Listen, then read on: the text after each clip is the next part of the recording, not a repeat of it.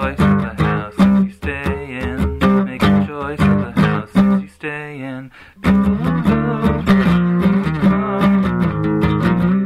like seafood.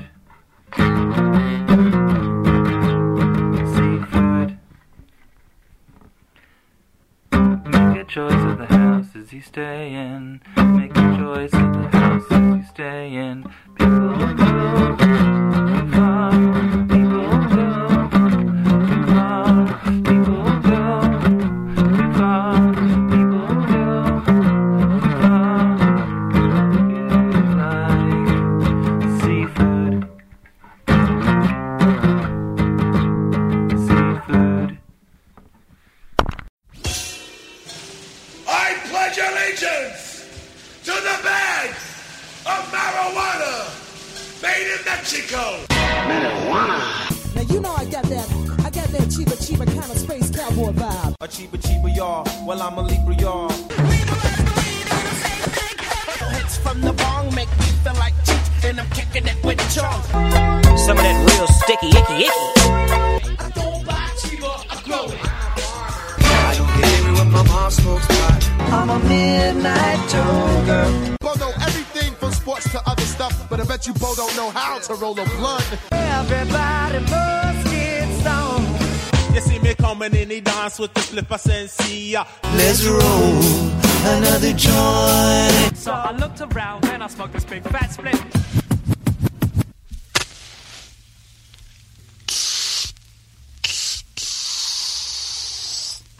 Now this some bad weed. What do you have to say for yourself about the quinoa incident? I'm gonna go to a bodega and get you replacement quinoa. They're not gonna have quinoa at a bodega. I know the right bodega. The Graham Garden? Perhaps. Or the one on Driggs and Eckford. No, you don't have to do that. I went to the wrong bodega the other day to get an avocado. What one did you go to? I don't want to. You don't want to talk about it? Shame this bodega, but it was the worst avocado I've ever had. You're not. Is it that one? No, the one over here actually has very good avocados. No. Is it that avocado? Is that the bad avocado? The one on the countertop is terrible. Really? Why are we keeping it then? Was it hard? I have hope that over time it'll get better. Was it hard and not ripe? Yes, correct. And it tasted like rubber, and I almost broke my tooth.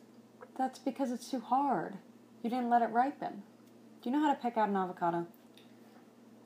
Every avocado that I had to choose from there Was not right. was poor quality. Yeah. However, the bodega that's nearest us, which doesn't have a wide selection of anything,